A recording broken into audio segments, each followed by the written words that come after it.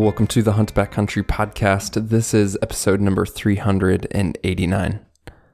So picture the scenario. You go out on a solo hunt. This isn't a crazy, remote, grand Alaskan adventure.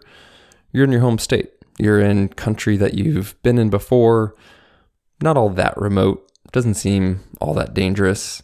But you're hiking along and a quick misstep. Your boot catches a rock, you fall, and you realize you're immobile. You've completely broken your foot or your ankle or your leg. What now?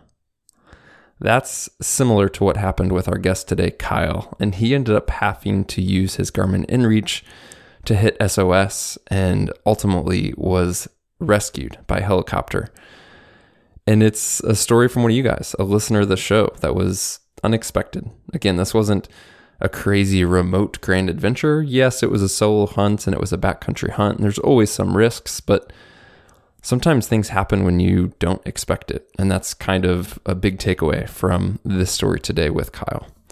So I'm excited to have you guys tune in, not only to hear the story, to hear about Kyle's follow-up and recovery and the redemption, but just to hear a really practical example of someone like you who went on a hunt and ended up needing to use their Garmin inReach to get rescued. It's not the first time this has happened. This isn't the first story we've told of a listener who had to hit SOS. So not to add extra drama to a situation, but this can happen to you. It can happen to me. And this podcast and stories like this, I think, are helpful for us to hear, to learn from, and to honestly be prepared by. So appreciate you guys tuning in. Let's dive right into this conversation with Kyle.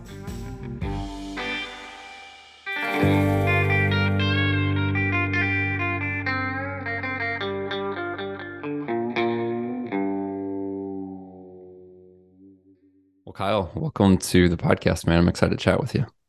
Thanks, Mark. Thanks for having me.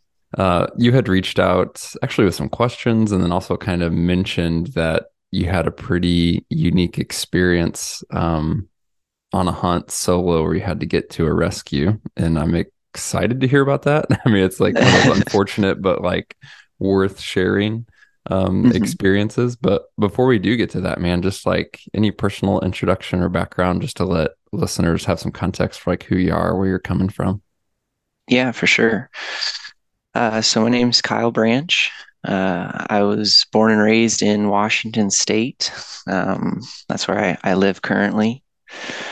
Um, I wasn't huge into hunting and fishing growing up. I was mostly sports, played a lot of soccer, ran cross country and track. That was most of my life was, you know, doing running cross country and track and playing soccer. I ended up running cross country and track for Gonzaga University out of Spokane, Washington. So I did that for a really long time. And then when I got done with that, I kind of had all this, restless energy and found my passion in the outdoors and, been sunk into hunting and fishing ever since. That's awesome, man. When, so I guess so in 2020 is when this event happened, when you had this accident on this hunt and had to hit SOS, which we'll talk about. But at that point in time, how much experience did you have, like kind of hunting, being in the mountains, being in the backcountry, et cetera? Was this fairly new in that journey for you? I wouldn't say so. So during the running part of my life, we would spend, 2, 3 times a week out on the trails. We spent a lot of time just trail running because I don't know if you've ever run around town, but it is, it can get boring doing the same thing all the time. So, oftentimes, and then I guess I should back up and mention like when we were running like 80 to 100 miles a week. And so, we're going out for long runs and, being 10 miles back with nothing but our shoes and shirt and shorts on, is pretty common. And all the trails around Spokane, around the Issaquah area where I grew up, kind of was what we did. So I've spent a lot of time like in the woods, not necessarily like camping, but just like running around in the mountains. nothing super new there. Um, but as far as like hunting and the backpacking aspect of that, that's all within the last 7 years, I guess. So yeah, I've been hunting that for about 7 years, I guess now. Okay. So from a hunting and backpacking perspective, aside from the trail running, as of the time of this event we'll talk about, you probably had 4 to 5 years like of experience already. Yeah. Copy. Dude, that's crazy. Running 80 to 100 miles a week. That's some serious volume. Yeah, it was a thing, it was a lot on the body. But it was what you had to do in order to stay in shape back then. So now I'm curious with doing a lot of trail running, have you ever had like an injury or accident just with that? Or have you always managed to like avoid that? Because I know for me, I do quite a bit of trail running and Hmm.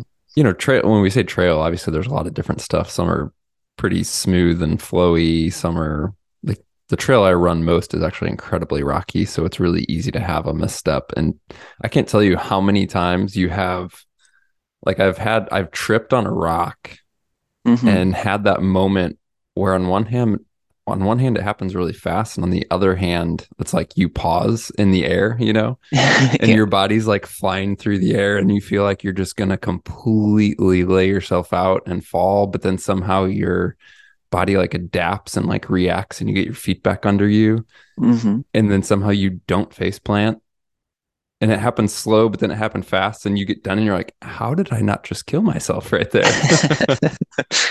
Yeah, yeah, 100%. I've definitely experienced that where it's like, you're headed for certain doom and then somehow your body saves you.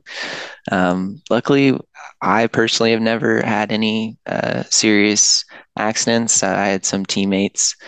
I had one teammate like break his wrist, another bad ankle rolls, that kind of thing, tripping over roots and rocks, where we had to kind of, carry people out. But I personally know never.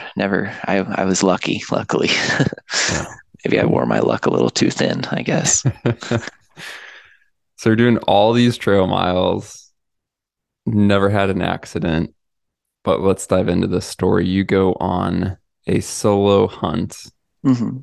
and skipping ahead, you trip, you break your ankle. Hmm. How far into the hunt were you at that point, like days wise? Was this just a day hunt? Was it a multi-day hunt? So it was a multi-day hunt. So in Washington, we get about 10 days for the rifle season in October. Um, and this was got into the country on a different section of the country. I just moved a few days ago. Anyways, I think it was day 6. Yeah, it was day 6. It was a Thursday. So I'd been in for a little bit. And like you said, I saw what I thought was a buck. It was a deer kind of bedded under a tree. And I was trying to get closer to it. So I was walking kind of this knife ridge.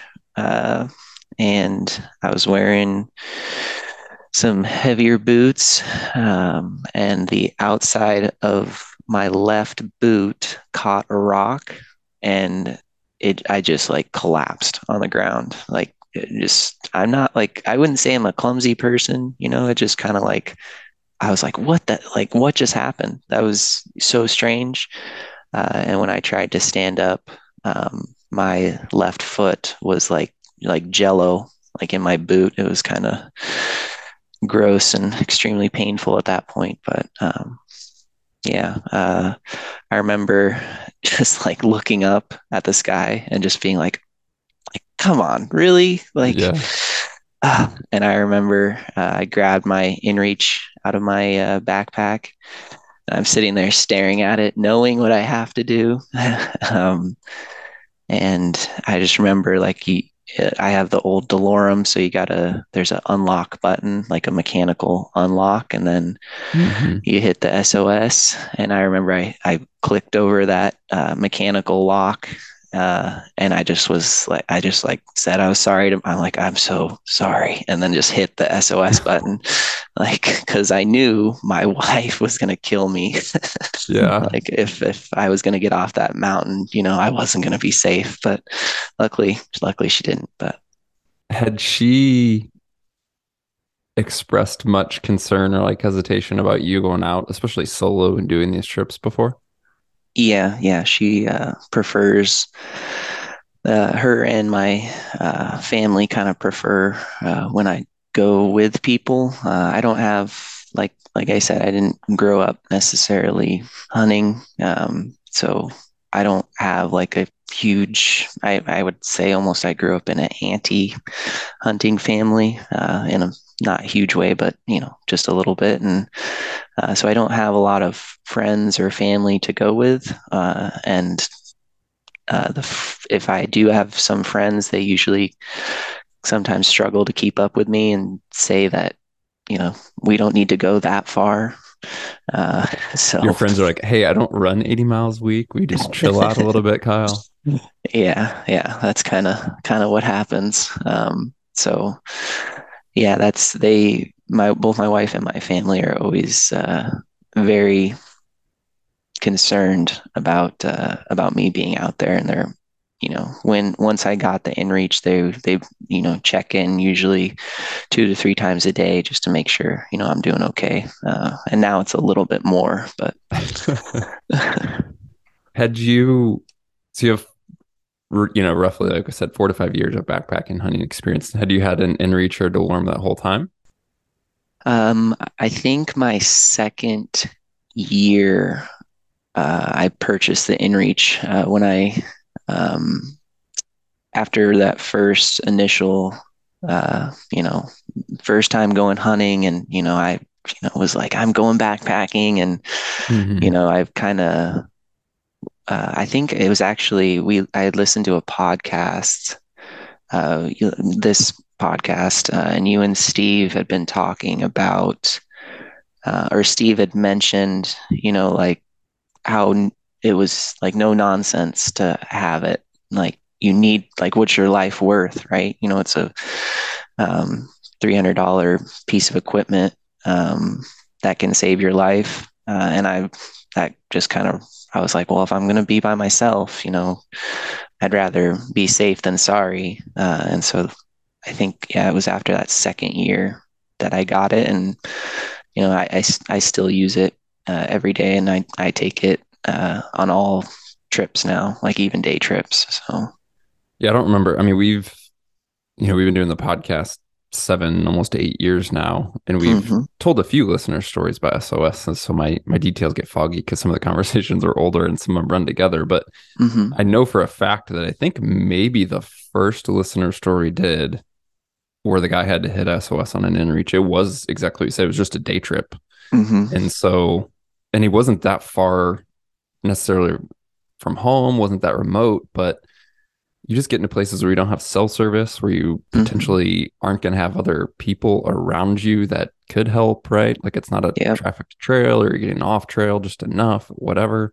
Mhm, Um, yeah, I mean, there's a lot of scenarios where you may overlook the need for one, and the big ones come to mind, like I'm going backpacking for 10 days, solo. Then it's like, yeah, an inReach clearly makes a ton of sense. And honestly, it's too much of a risk to not have one. But as you mhm. said, like even the shorter stuff sometimes is worth just throwing that sucker in there. Yeah, yeah. I think the story that you're referring to, it actually happened in. I think if my memory serves, it was in Washington, and he was just out bird hunting, That's and right. and That he sounds hurt his familiar. knee.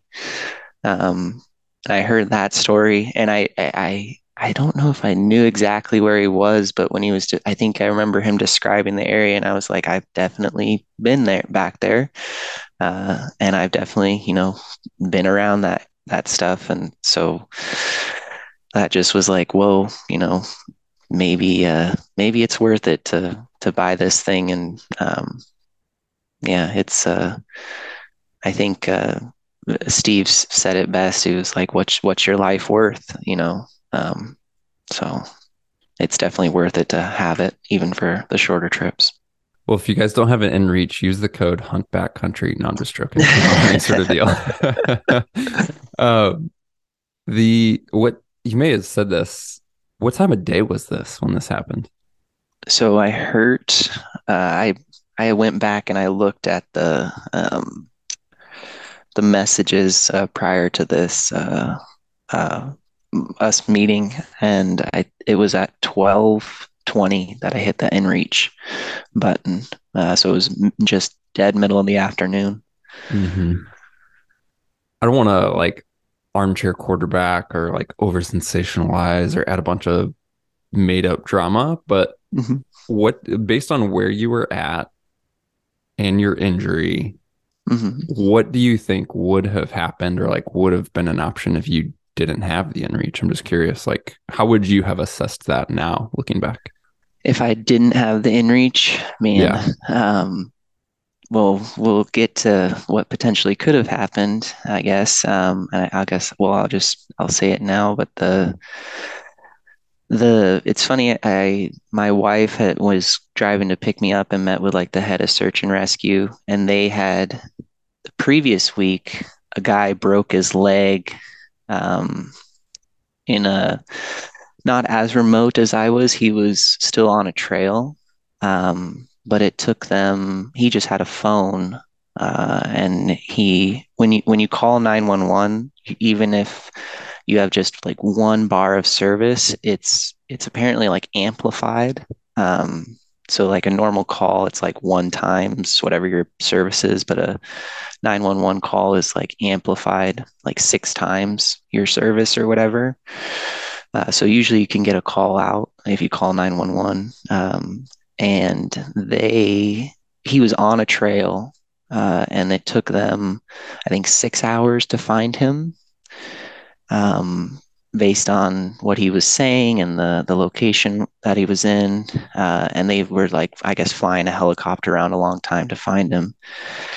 With my situation, if I had just had a phone call and called out, it would have taken them. So I hit the button at 12:20, and the helicopter got to me around 2:20 ish. It was about 2 hours, and then I was in the ER by 4. When I got to the ER, I know I'm kind of jumping ahead here, but when I got to the ER, and they're assessing me and all this stuff. Um, and this is like peak COVID, so I was like in just in a room with like three other people in the ER, and they put the IV in me, did all that stuff, and they had to cut my boot off. The nurse tried to like pull my boot off and just kind of like yanked my foot away from my body, which was a fun experience without any painkillers. Um, I told her just cut the boot off. And then after she got the boot off, she was trying to find a pulse, and she couldn't find a pulse in my foot. So basically, the way that the break happened and the swelling and the boot like all combined together had cut off circulation to my foot. And I remember I'm like sitting there waiting to get put into this main room where the ER doctor is going to work on me. And these two nurses are like, two guys are fighting. Basically, the guy's like trying to get me in the room. They're like, no, like we have to put someone else in the room. And the guy finally goes, if this kid doesn't get in this room, he's going to lose his foot. And I was like, what? Like, what do you mean I'm going to lose my foot? And he's like, oh, no, don't worry. I just said that. But I talked to the doctor afterwards, and the doctor was like, yeah, like if it had taken you much longer to get in here, you might have lost your foot, which would be a drastically different story than what we're talking about right now. Yeah. Crazy, man. So I just looked back at uh, you and I when we first exchanged emails, and I'm going to read like one thing that you said in there that Mm-hmm. relates to the story. And you said, In one of your podcasts where someone talked through what happens when you hit the SOS and knowing that information, it helped keep me calm because I knew what was going to happen. Yeah. The folks that answer the Garmin SOS were extremely helpful and very responsive, which helped as well. Hmm. So just to back up, like you, as you said, like flip the switch, hit SOS. Hmm. What like yeah, just take me there, right? So Yeah. here in this email you're saying like you had a little bit of an idea of what was going to happen and that was Hmm. comforting. So I'm curious about that as well as how things did progress. Like what did you hear back? When did you hear back and how did that process go? Yeah, for sure. So, like I said, I hit that SOS, and right away, like Garmin reached out to, or the not Garmin, but the folks that run the um, I don't know, The call communication center. center, yeah. Yeah. Uh, they reached out to me and like, what is the nature of your emergency? And it was like the speed at which it happened was almost surprising. Like I was like, whoa, okay, yeah, here we go. And at the same time, they also reached out to my emergency contacts, um, which was my mother and my wife. Yeah. So You're but far more worried about that than any broken ankle or anything, I'm oh sure. yeah, I was 100% not gonna message them until I got safely out of where I was. Um, and they both messaged me right away. What's going on? Because all Garmin tells them is that there's been an emergency beacon signal from this person from Kyle Branch's InReach.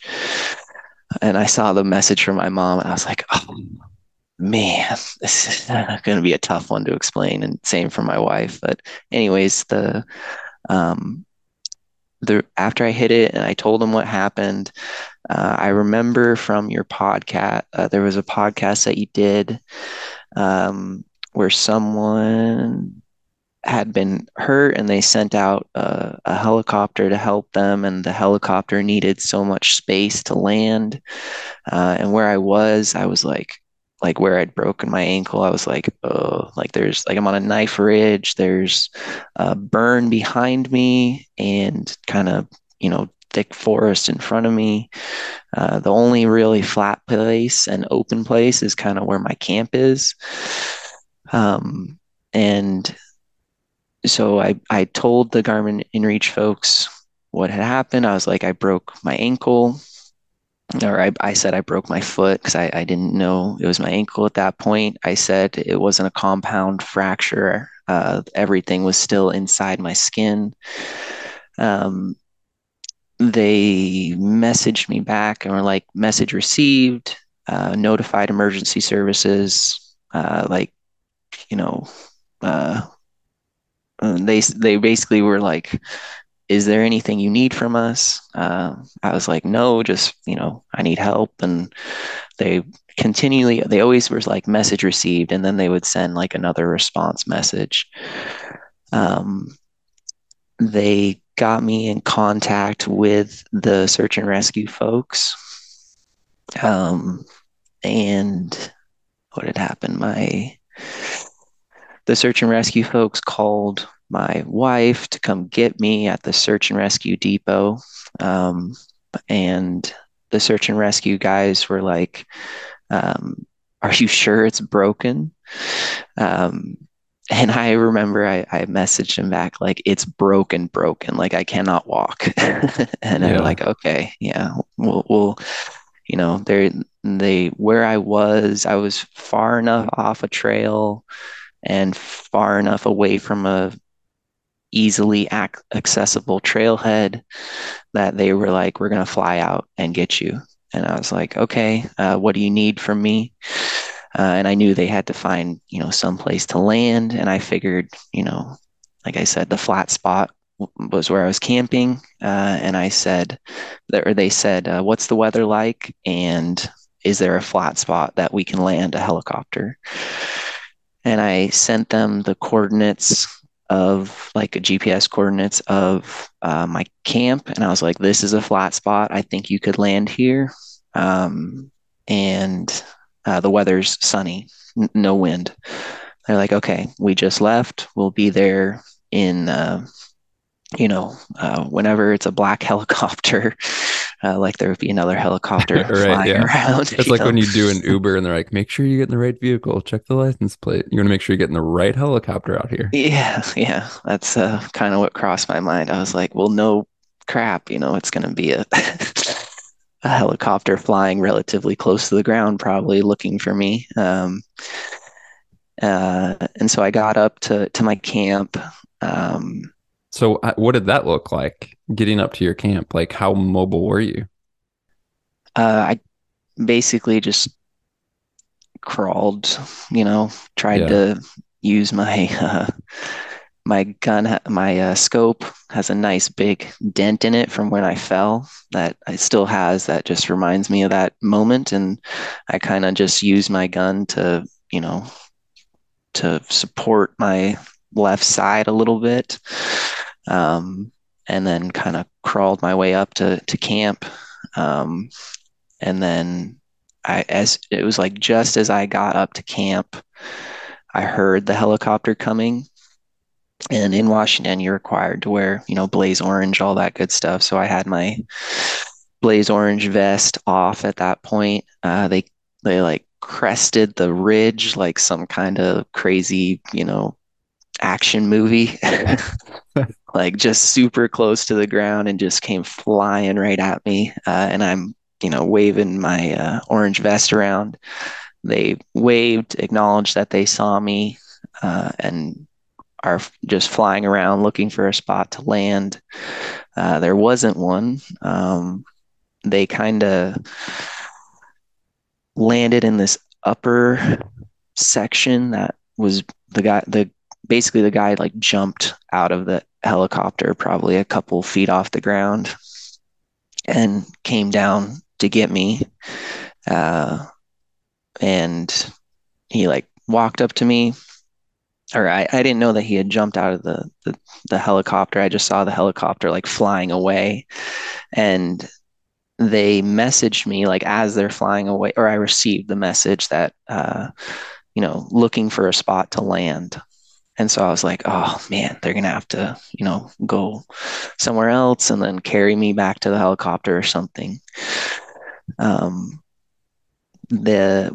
and then all of a sudden this guy just appeared out of nowhere, and he's introduced himself like I'm with search and rescue. I was like, oh nice, okay, you're able to get out. That's good. Relatively close. And explained like I'm here to help you. He's going to go to just hold off until we can find a place to land, and we're going to get you in the helicopter and get you out of here. I said, okay, sweet. And he said, all right, let's take a look at that ankle, or take a look at that foot. And I was kind of facing away from him, and I kind of scooted around and presented him with my foot. And he was like, oh, yeah, that's broken. Like, just, just, and I was like, that's what I tried to say. Yeah. I'm not, some, you know, guy, I sprained my ankle, come save me. It was, and he looked at it and he was like, man, that's really bad. We're going to try and put it back, just put this splint on it. Uh, and then tie it up. And so he put like I don't know, a splint basically on it, and put a bandage around it. And I remember him saying like, this is really going to hurt. And then he just tightened the bandage down and straightened my Oof. foot out. And I remember just being like, oh God, like this sucks. And he's like, do you have any painkillers on you? And I was like, me? No, like, don't you have painkillers? Yeah. And he's like digging around in his bag, and he's like, all I got is Tylenol. And I was like, I'll take it, whatever, and gave me 4 Tylenol. uh, and he's walking around and he's like, this is a crappy place to be. There's not a whole lot of space for us to get you out of here. And he had the guy, the pilot, fly around one more time, and the pilot was like, "Well, if you get rid of these," there was like two like burned dead trees, and he's like, I think if you get rid of those, like knock them over, I can get the helicopter there, and we can get him in the helicopter. And he's like, I remember the guy like said like, copy, and then looked at me. And he's like, I have serious doubts about this. It's like, dude, like, Jeez. come on, you know, but he's uh,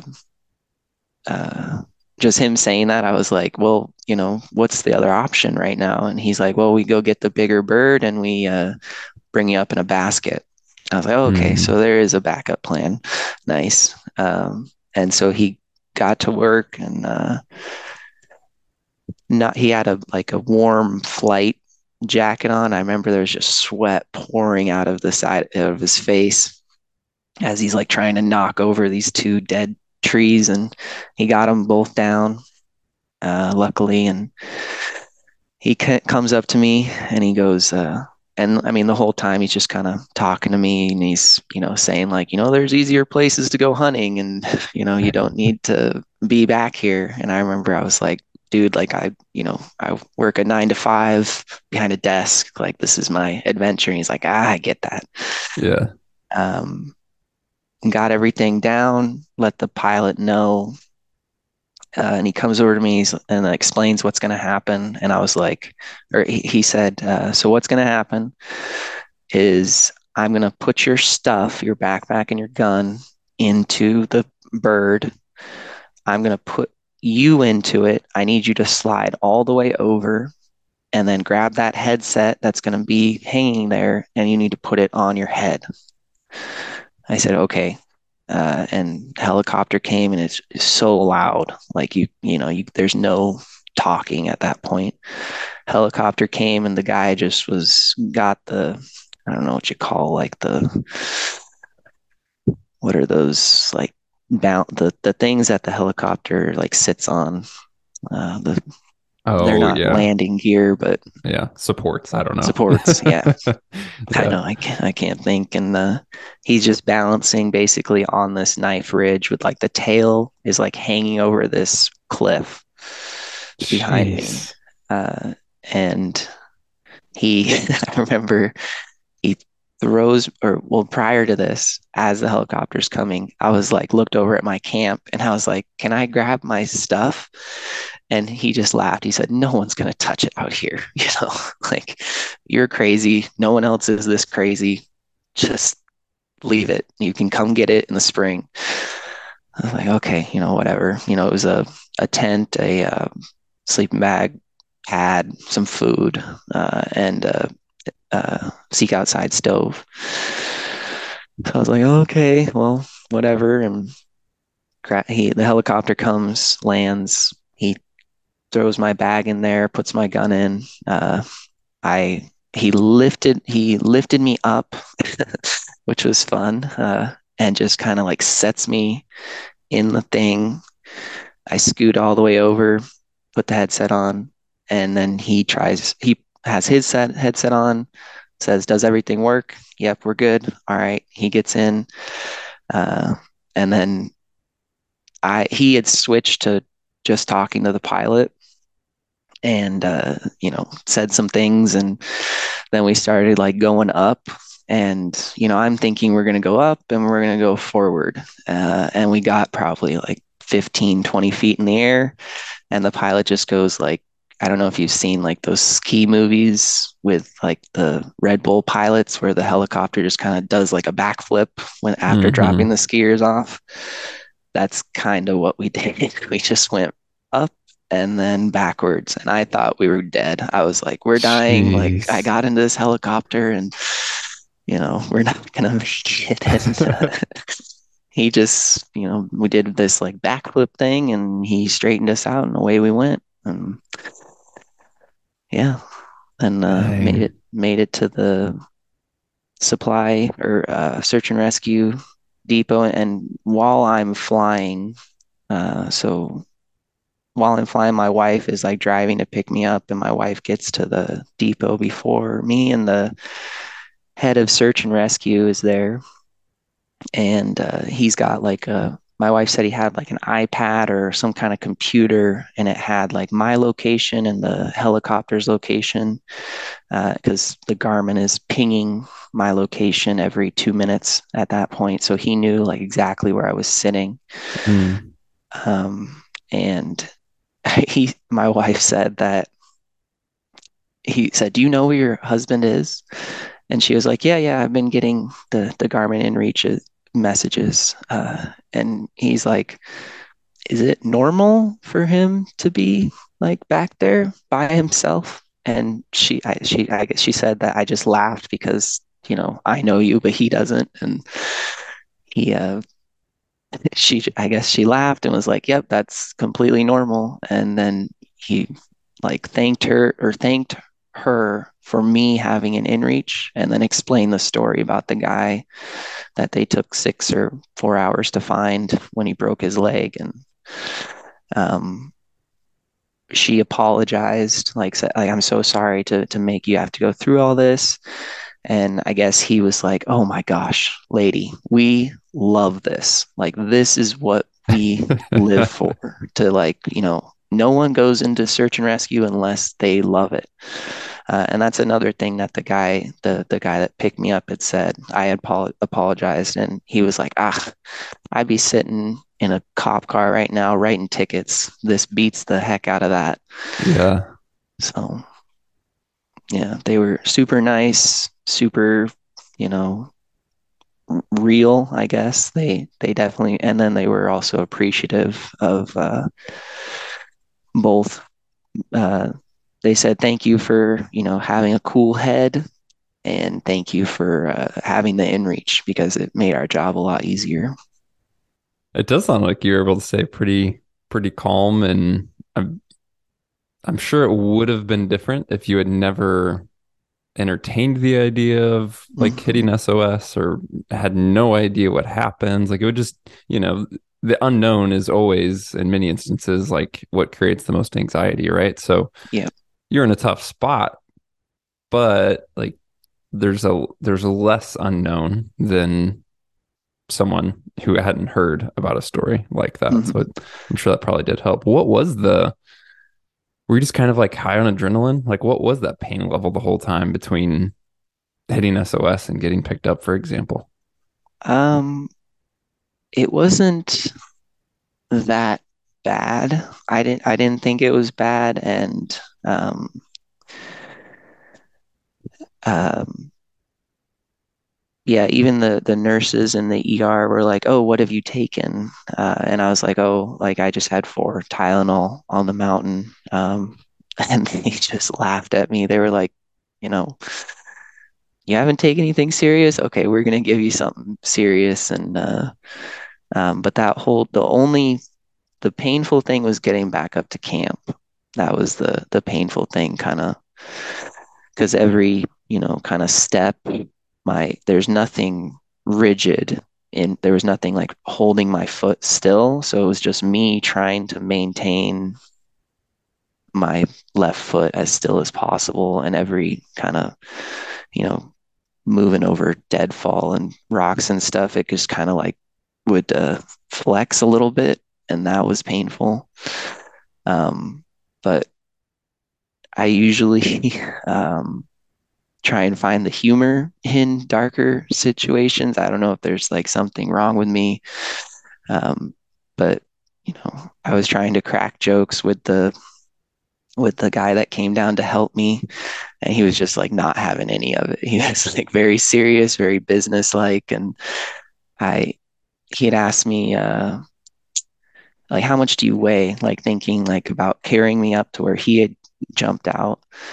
And I said, like, "Oh, I'm about 140. I'm just a stick of a runner." And he was like, "Oh, I could carry you up this mountain." And I was like, "Yep, sure could." And he's like, "Are you okay with me carrying you?" And I made like a Lord of the Rings joke, about like, there's a joke where uh, the two main characters, one's a dwarf and the other is a human, and he's like, the human goes, "I'm gonna have to throw you," and the dwarf goes, "Don't tell the elf." And I said, after he said, like, are you okay with me carrying you? I said, well, don't tell the elf. And I remember his face was just like, what did you just say to me? Like, just completely not, it had obviously just never seen Lord of the Rings or anything. And he was like, what? What did you just say? And I was like, no, no, yeah, it's fine. You can carry me. Like, no, no big deal. Yeah. He probably thought you were like loopy or something, Yeah, like not in the yeah, right headspace. yeah. And it's kind of a bigger scene in the movie. So I was like, maybe it's Lord of the Rings. Maybe he's seen it. I don't know. And then in the ER, my wife said they gave me a drug to put me out. Which, the doctor was like, we're going to give you this drug. And I have no idea what you're saying right now. And he's like, it's the drug that they gave Michael Jackson and he died. And I was like, what? Don't kill me, please. And the doctor is like, okay, yeah, we're not going to kill you. Don't worry. And I don't remember any of this, but my wife was there when they had to put my foot back into the socket, basically, or back into place. And um, she said, like, after they did it, or before they were going to do it, I was like bartering with the doctor, saying, like, doc, like, how long is this going to take before I'm walking again? And the doctor was like very much, like, oh, we don't know yet, we don't know how serious it is. And I was like, do you think 3 weeks? Like, can you give me 3 weeks? And the doctor, I guess the doctor and the nurses were all laughing. Apparently the most of the ER staff had come in to listen to me talk, because I was saying weird stuff and funny things, and to also see my messed up foot before they fixed it. Um, so yeah, it was Jeez. kind of you know, I I prefer to find humor in those darker situations, I think. So Yeah. Dang, man. puts puts it off of the potential of anything serious happening.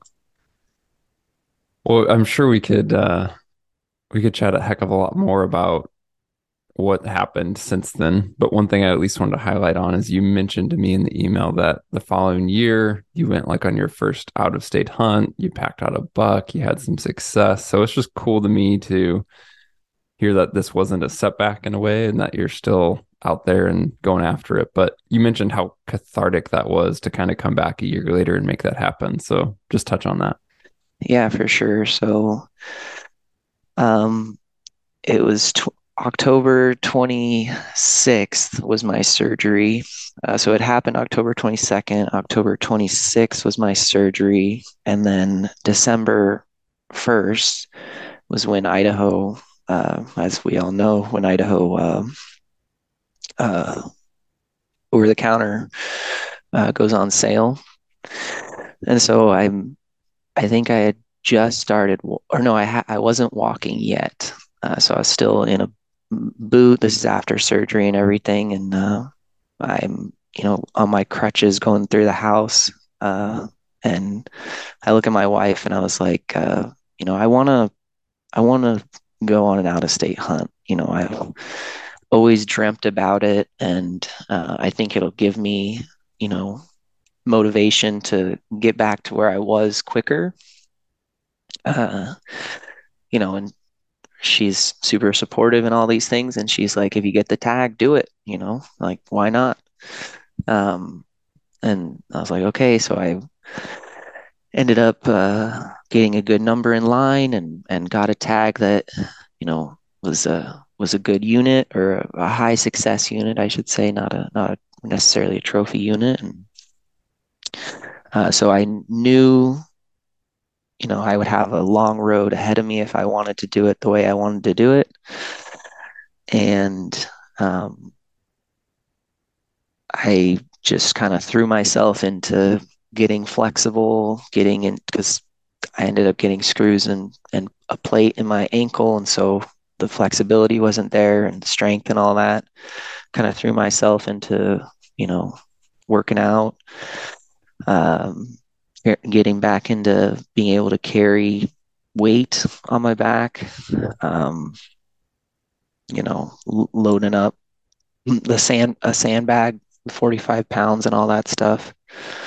And so I was in shape and ready to go, but I was still, super nervous going into that hunt. I hadn't done any backpacking, like any full day trips, um, and let alone been by myself. And I planned to be there for a week. Um, and I ended up going out and hiking back up into this country and sat up there for 3 days. No, no, two. I was in that area for 2 days. And a buck, walked on the hillside, got into position and shot it. Um, Ended up it just dropped right where it was, right in the sagebrush there. And I remember walking up to it and thinking about, like how far um, I'd come from, like a year ago. Uh, and I remember putting my hands on that buck and was like, I did it. Like this is, I'm back to where I was. I'm, you know, uh, ready to do anything. And so I remember cutting cutting the buck up and getting it into my bag, and I remember I put the whole buck. I boned it out, put the meat on my back, and I remember thinking like, please ankles, do not fail me now. Like, and I walked out of there and walk as I'm walking out, I'm just in the intense pain that uncovers you or comes over you as you're doing any kind of pack out over hills and off trail and all that. And with my trekking poles, just, slowly one step at a time, just trying to make sure I'm comfortable. And my ankle was killing me after it because that was the most weight I'd carried. Um, and made it back to the car, set the backpack down in the trunk and sat there. And I remember looking up at the mountains around Idaho and was like, I'm back. I can do this. And it was I haven't had any fear of the mountains since then. Well, I should say I have a healthy respect, but I have no fear of being injured again. That's so cool, man. Super cool.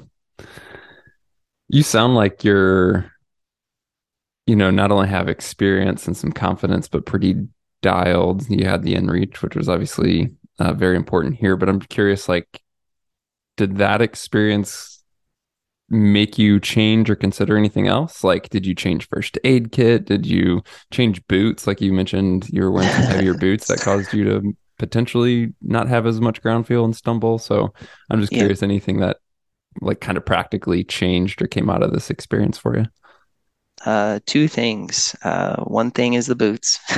I had some heavier mountain, the traditional mountain boots, and I originally had thought, Steve always talks about how, and you do too, about the lighter boots and how making your feet move is better. And I've fully bought into that. And now I'm slowly amassing boots, trying to find a set that works. So definitely change that. And the second thing is hydration and food. So I was on day 6, and I had not been taking care of myself like know I should have been. I was dehydrated, and I'd been skipping meals. Just because you know how it is, like when you're back there, it's like you're just go go go, and you don't think about anything. Um, and so, especially not wanting to eat, long day, you get back to the tent and it's like, I do not want to eat right now. I don't want to choke down this freeze dried meal. Um, and now I take some supplements up into the mountains like magnesium and well, I truly believe that if I had been hydrated and I had been recovering the way I should have been, I probably wouldn't have broken my ankle. I probably would have just rolled off that rock and things would have bent instead of broken. Mhm. And so now, I try and drink as much water as possible. I get to a river crossing and I try and drink at least half a water bottle and refill, like half an Nalgene. I take zinc and magnesium supplements, trying to. Magnesium is a muscle relaxant, which helps with cramps, and then zinc helps with cell recovery. So I try and take those to kind of stay on top of, flexibility and hopefully help with recovery. And then I also take vitamin D as well. And, since then, just making sure those are, water, taking those supplements, and lighter boots. And those are the things that changed. Yeah. Cool. Practical takeaways, man. Well, thanks for sharing the story and the experience. It's I think the same value that you got out of hearing someone else's experience and both encouraging you to have an inReach, but also giving you some information on like, if I ever have to use this thing, like here's an idea of what I can expect. And I know that this conversation and sharing this again will do that for some other folks. Hopefully that don't have to go through the experience, but yeah, it's just valuable to put out there. So thanks for sharing it, man. No problem, 100%. I hope there's a massive increase in reach sales. So it's definitely worth it. I knew we should have worked out that commission. Well, there you have it, guys. I hope you never have to hit SOS, but I hope if you do find yourself in a situation where you need to be rescued or you need to have assistance, I hope you do have a device or a way of getting that help. So again, we don't we don't say this to sell anything. We don't want to be overly dramatic, but we would also encourage all of you, especially if you hunt the backcountry, to have a Garmin inReach or something similar, because things can happen at unexpected times, in unexpected places, and in unexpected ways. As always, appreciate you guys tuning in. If you haven't yet, hit subscribe or follow button in the podcast app that you're using now so that you receive future episodes automatically. And if you want to get in touch with us, just send an email to podcast@exomountaingear.com. Or if you have a specific question that you would like us to answer on the show, then look for the link in the show description that says leave us a message.